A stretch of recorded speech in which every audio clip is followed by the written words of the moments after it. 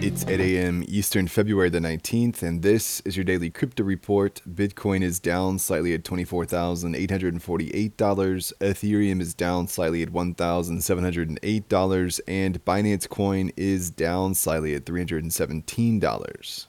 Hong Kong's regulator has set forth a proposal that will see rules relaxed that previously banned retail investors from buying crypto tokens. City legislature officials had debated the retail ban across the year as investors were simply offshoring to place trades. In a great move for the city, new efforts will be made by the regulator to move residents into local regulated exchanges.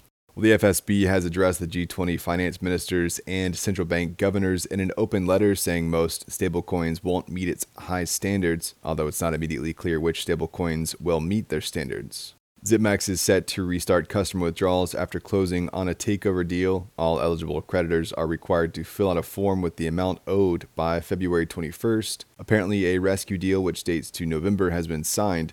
Well, OKX's February report shows $8.6 billion in clean assets in their proof of reserves. The exchange says that over 175,000 unique users have visited their proof of reserves page since it launched the initiative late last year. OKX's token OKB is up 28% on the week. Well, Galois Capital is shuttering in the wake of losing $40 million to FTX, formerly one of the world's largest crypto-focused quant funds, with co-founder Zhu saying this entire tragic saga started from the Luna collapse to the 3AC credit crisis to the FTX Alameda failure has certainly set the crypto space back significantly. The Financial Times reported that Galois sold its bankruptcy claims for 16 cents on the dollar. According to the FT report, Galois will return the remaining money to its investors. And finally, Bitmain's partner BitFuFu has started a marketplace for crypto mining rig coupons. The discount coupons are useful because miners don't necessarily have cash on hand to spend on new equipment. CleanSpark said it used some coupons to lower the price of 20,000 machines by 26%.